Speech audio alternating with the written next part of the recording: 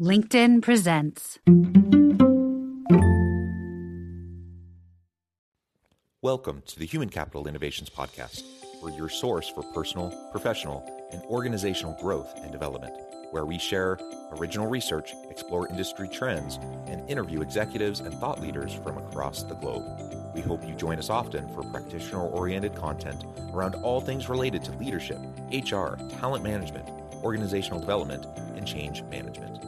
Maximize your personal and organizational potential with Human Capital Innovations Podcast.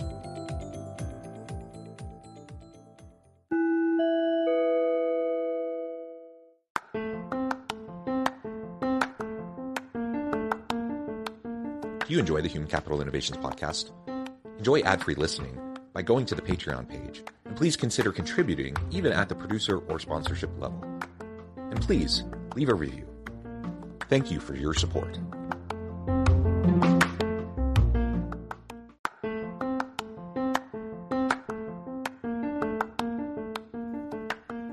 Welcome to the Human Capital Innovations Podcast. In this HCI podcast episode, I talk with Jeffrey Deckman about his book, Developing the Conscious Leadership Mindset for the 21st Century.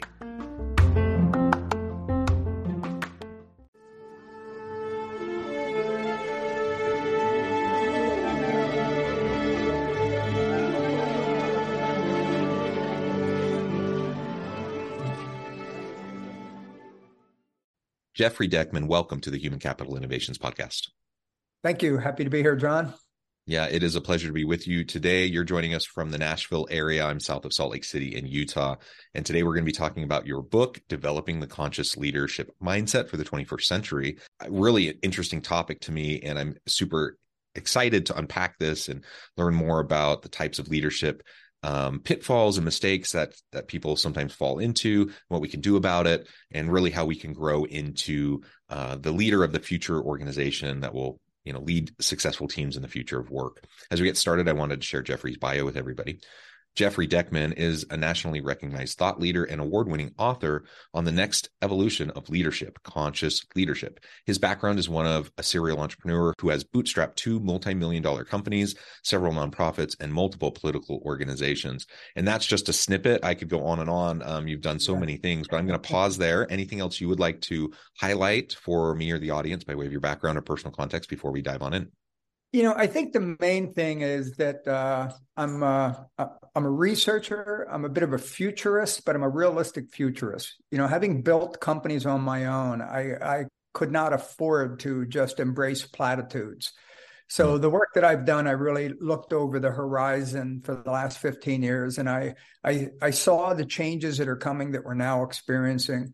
And I just really developed processes that help leaders to be able to shorten their learning curve, to get from the old way of leading and managing into a way that's much more adaptive to today. Yeah, well, I like that. I like the learning curve piece that you just mentioned, the adaptability piece. And really, we need to be ready for continuous growth, continuous improvement, continuous change in the modern world. It's just so messy, so complex, so many mixed pieces and elements of these large systems that are impacting everything we're doing. And so gone are the days, where we could kind of have a command control kind of model of leadership that would allow organizations to be successful in the long run. That's just not adaptive enough. It doesn't lean on the expertise of your people enough.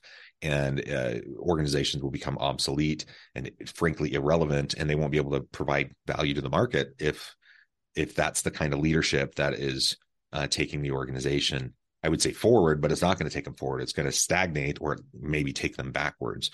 So we need to be very careful about that.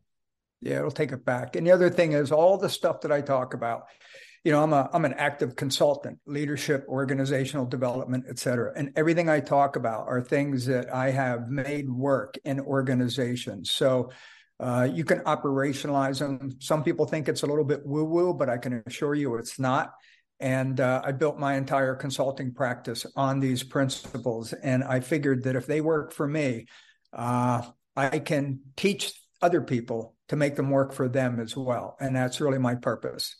Yeah, wonderful. Well, let's start by talking about the book a little bit from kind of the inception. Why this book? Why now? Obviously, you have tons of experience that I imagine you're wanting to share. That's the origin story for a lot of books. But why specifically this topic, this book at this time? Well, because we're really in a historical place in human development. We are entering the fourth phase of human evolution. The first age was nomadic. That was, 50,000 years, 100,000 years, however long. Then we went to the agricultural age, and that allowed us to be able to create communities and cities and towns and educate ourselves, et cetera, because we didn't have to move around all the time. That was about, I don't know, 10,000 years. And then we went into the industrial age. Industrial age allowed us to advance civilization quite a bit, for better and worse. But and that lasted about 300 years. Then we went into now we're coming into the information age. And every time you go from one age to another, there are fundamental changes that occur that you have to be able to be aware of, anticipate, and more importantly, adapt to. And frankly, with the advent of AI, there are some, really forward-thinking people that are saying we're already out of the information age and going into the intelligence age. So, in each of these ages bring with them more complexity and an increase in how life spins around us.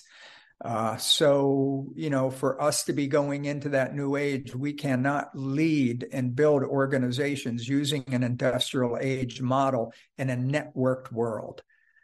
Complexity destroys linearity, and speed just is, you cannot have hierarchies and bureaucracies and silos and to be able to survive and thrive in this world. So for the last 15 years, literally, I spent some time in a think tank early on, but I've been looking at where is civilization in the world going, and the business world. What are the new models that are being required, and what do we have to do to start embracing these new paradigms and implementing them so that we can thrive and or at least survive in this new age. So that's what all of my work is about. And the biggest change that we have to make is leadership is traditionally top-down command and control, ego-based, right? It's a winner-loser type mentality.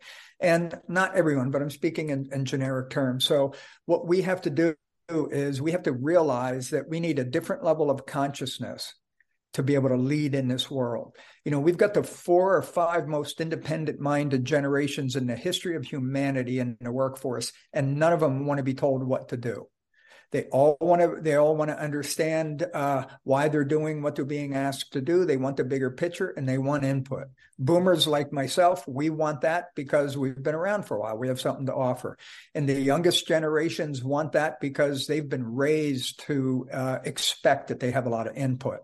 So the old command and control methods don't work. We have a different level of consciousness of worker in the workplace. So we need, as leaders, we need to develop a new type of consciousness to be able to lead those folks effectively. Yeah, well, I love that, and I agree with everything you just said. I think that is the new reality, and I know we're kind of dragging some old school leaders kicking and screaming into this current present circumstance and the future of work.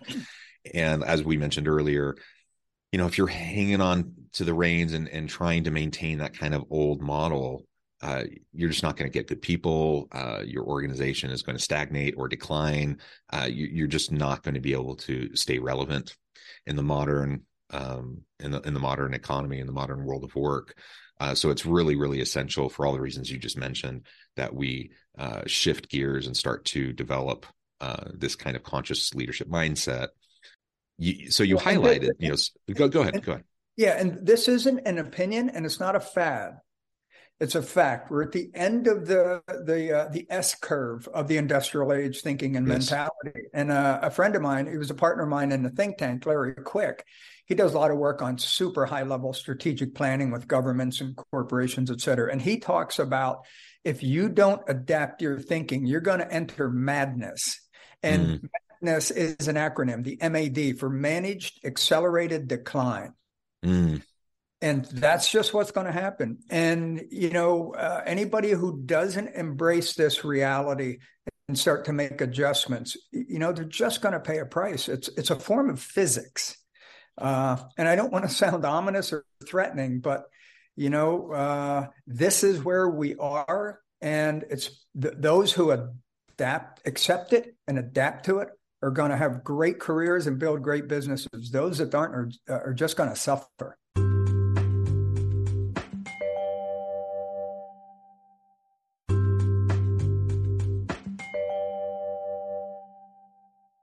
Yeah, I agree, and I don't think it's ominous. I think actually it's a really great development. I'm in a university space, and in the consulting space. I'm meeting with students or with leaders and talking about this all the time, and talking about the principles of effective leadership, the pitfalls of leadership and how to overcome them, etc. Like all the types of things that you're talking about in your book.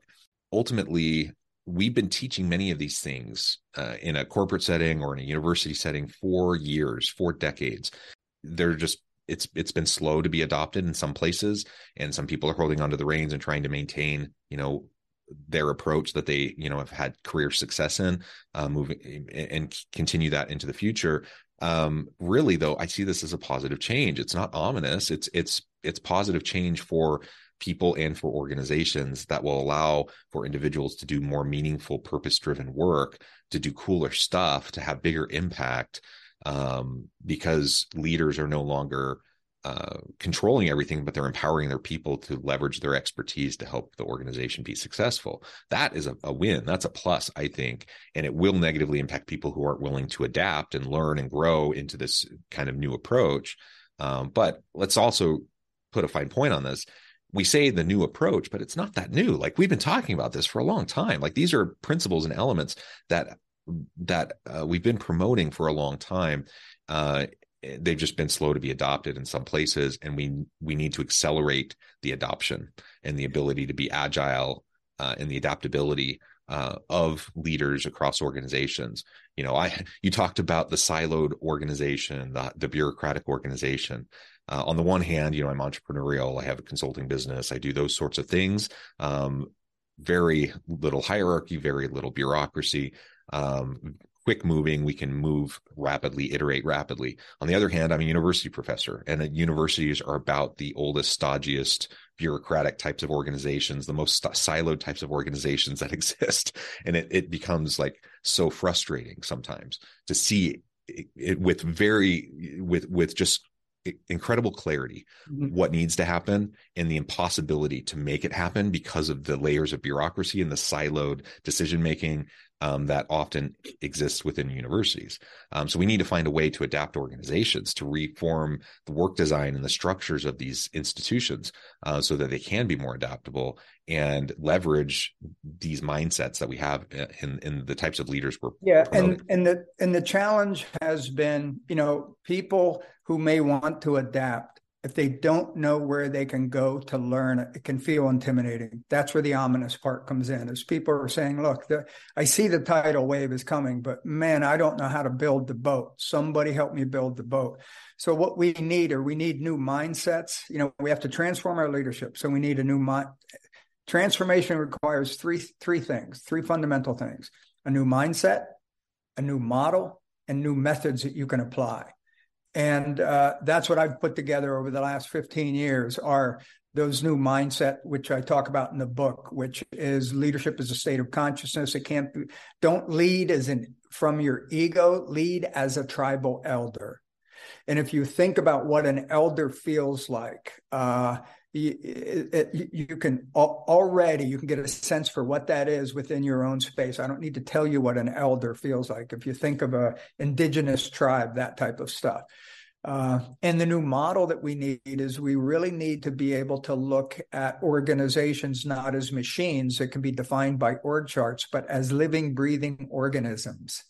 They're living, breathing organisms. And then we need new methods that we can use that connects with people and activates the collective genius and the tribal nature of our organizations. Organizations aren't departments as much as they're tribes. They're a tribe of tribes.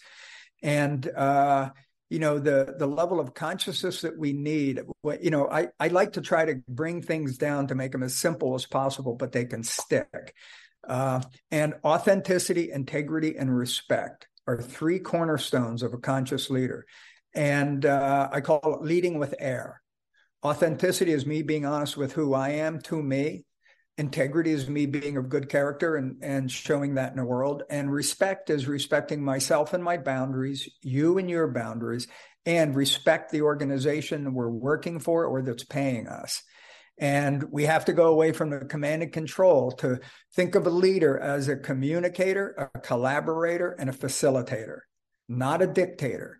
And that's a hard shift to be able to, okay, the old way worked. I was able to hit my metrics and I'm held accountable for performance. So if I start to loosen up a little bit from command and control, how do I ensure that I'm able to still hit those metrics and get the performance? And the good news is when you empower people, when you engage them, they automatically increase their performance. Mm-hmm. And if you want an employee engagement, first start to engage them. Gallup shows that 70% of the employees are unengaged. Their surveys also show that 70% want to be engaged. In addition, they do management surveys, and about 70% of managers want their employees engaged. So I look at it and I say employee engagement is not a people problem. It's a model problem. We're doing it wrong. Command and control. Nobody wants to play a game if they don't have a chance to move their own pieces around the board, right? Everybody just wants to go home. So if you allow them into the game and you empower them and include them in some of the decision making, they get a sense of ownership. And with that ownership comes stewardship. Yes. And with that stewardship comes a willingness to work together because we have tribal pride. We want our team to win. And if you can build that beyond just the surface level, yay team and that kind of stuff, that stuff doesn't work in today's world. But if you really take the time to connect with people with authenticity, integrity, and respect, you'll see they'll start to come in with you. And then together, you're going to be headed in the proper direction. Because the way the world's changing and shifting, nobody's smart enough to do it all. We need the collective genius of everyone, and we need to figure out how to get there. And we need to get our egos and our fears or whatever our attachments are out of the way to elevate our consciousness to be much more collaborative. And if you do it, it's tricky, but that's what all my work's about. In fact, I'm starting a 9-week certification training class on April 22nd. And it's really going to be cool where I walk people through these new mindsets and give them some actual tools they can use. And so I'm pretty excited about that. It's the second one I've done in the past year, and they're just really mind-blowing, really effective too. But that's where we have to go, and we can go kicking and streaming, but but we got to go there because this is coming. It's here. It is the reality, and we can bury our heads in the sand or whatever metaphor you want to use. But the reality is this is what's happening. So we have to either learn and adapt or we're going to suffer. And you mentioned the Gallup surveys, not only is it disengaged, but actively disengaged individuals. The number of people in organizations who are actively disengaged is staggering. And talk about missing a missed opportunity for leveraging the collective genius of your people. If you have close to 70% of your people actively disengaged, there's no wonder we have issues with quiet quitting and the Great Resignation and any other of the kind of fad terms that are being thrown around out there. The fad terms, a new one crops up every now and then, but all these are rooted in core issues that have been issues for a long time, that aren't fads. In fact, they are what have been driving challenges within organizations for a really long time. And you just highlighted the engagement piece is huge. The empowerment piece is huge. And ultimately, we need to design organizations in such a way where conscious leaders, people who have the shift in mindset have the capability to lead teams that way. That's one of the things that I see as a big hurdle here is when we think about organization design, when we think about job design, when we think about the hierarchies and the systems of organizations, the policies, practices, and procedures of organizations, oftentimes you'll have a progressive forward-thinking leader who wants to adopt this kind of an approach, but they're within a system that doesn't Mhm. really allow for it. And if that's the case, you're either going to burn those people out because they're just going to constantly be churning, trying to make something happen to shift the culture, beating their heads against the wall. They're either going to burn out or they're going to leave because they're going to want to go to an organization that will have that kind of a culture, that kind of an environment and atmosphere. So many organizations not only are struggling to have leaders with that kind of mindset, those kind of skills and capabilities, but they haven't worked on the systems and the structures and the design of the organization itself to make it a place where these things can happen and where this kind of empowerment can be fostered and where people can excel, where they're given permission to excel, if that makes sense.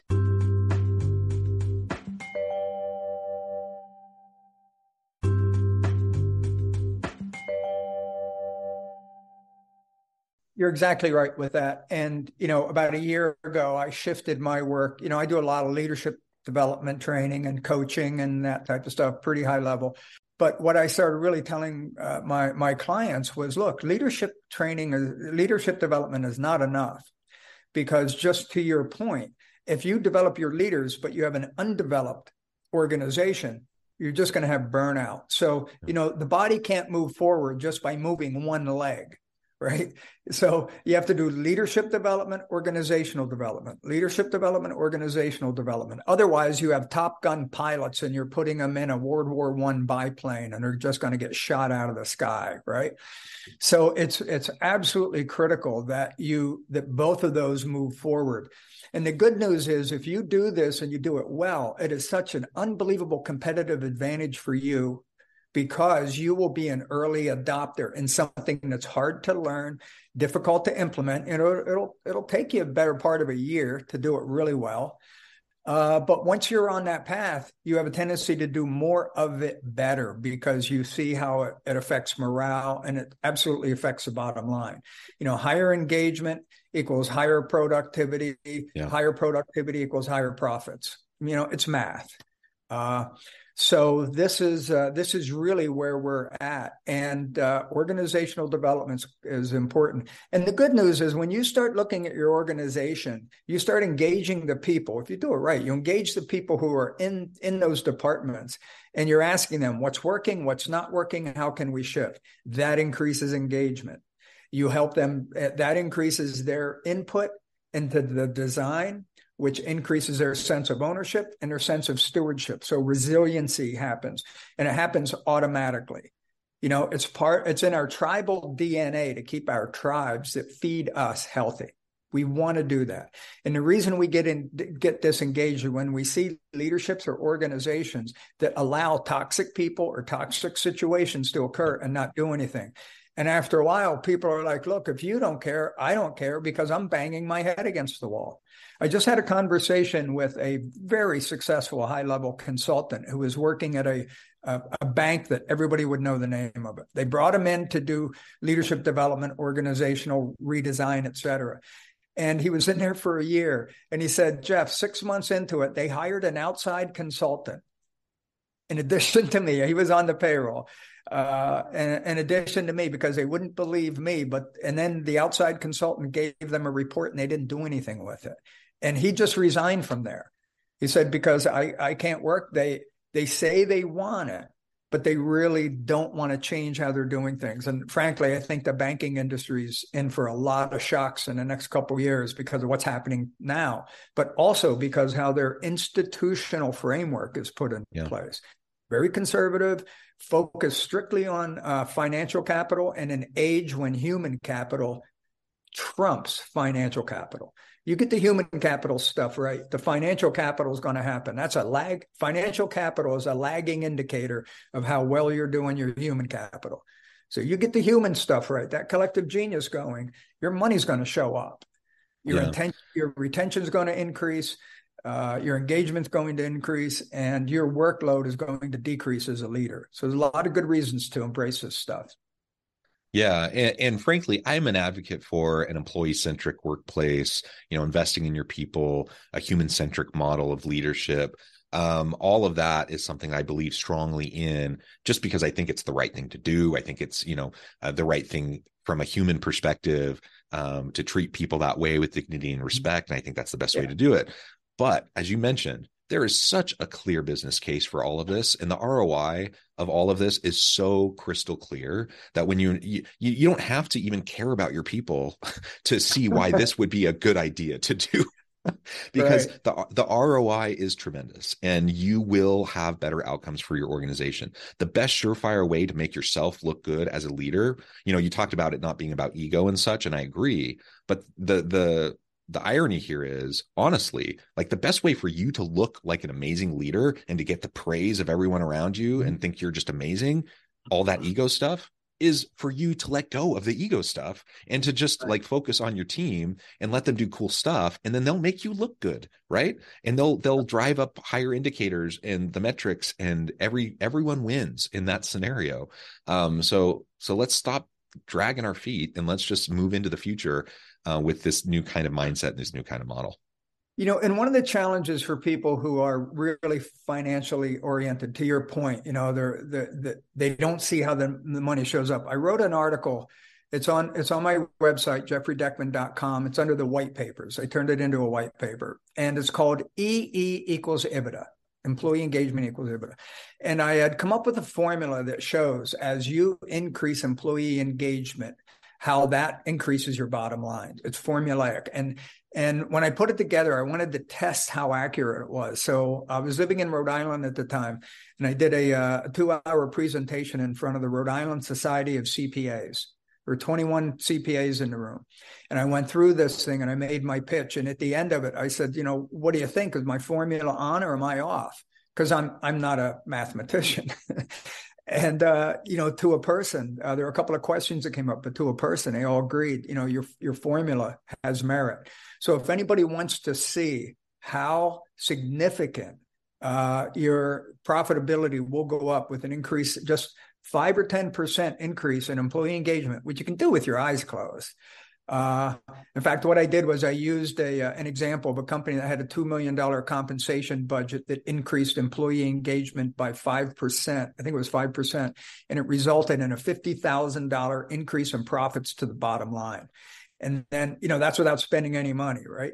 So it's free money. And then I said, imagine if you continue that for 3 years, that's $150,000 of retained earnings. Then when you go to sell the business, a lot of businesses have a multiplier of, let's say, 6 of your retained earnings. So you've got an extra $150,000 times 6. That's about an extra $1 million you've added to the valuation of your company just because you treated people right and got them more engaged and increased their employee engagement productivity. I mean, it's just math, but it's really hard to make that shift. And there are a lot of good training programs out there. And like I mentioned, I do a couple that are designed specifically for this. I put together a program called the M3 process for leadership and organizational transformation. And it won me the bronze medal of Innovator of the Year from the International Business Awards. And what that does is it deals with first the new mindset you need, the new organizational model you need, and then the new leadership methods that you have to put in place. And there's some information on that in my website as well.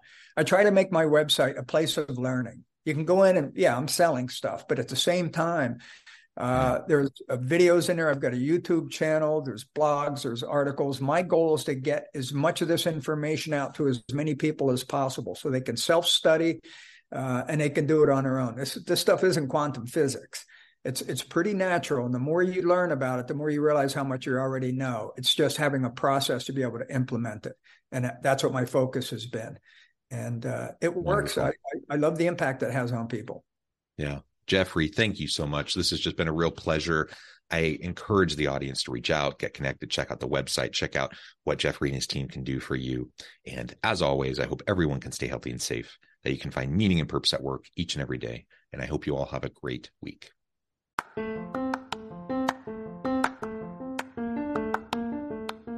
you enjoy the Human Capital Innovations podcast? Enjoy ad-free listening by going to the Patreon page. And please consider contributing even at the producer or sponsorship level. And please leave a review. Thank you for your support.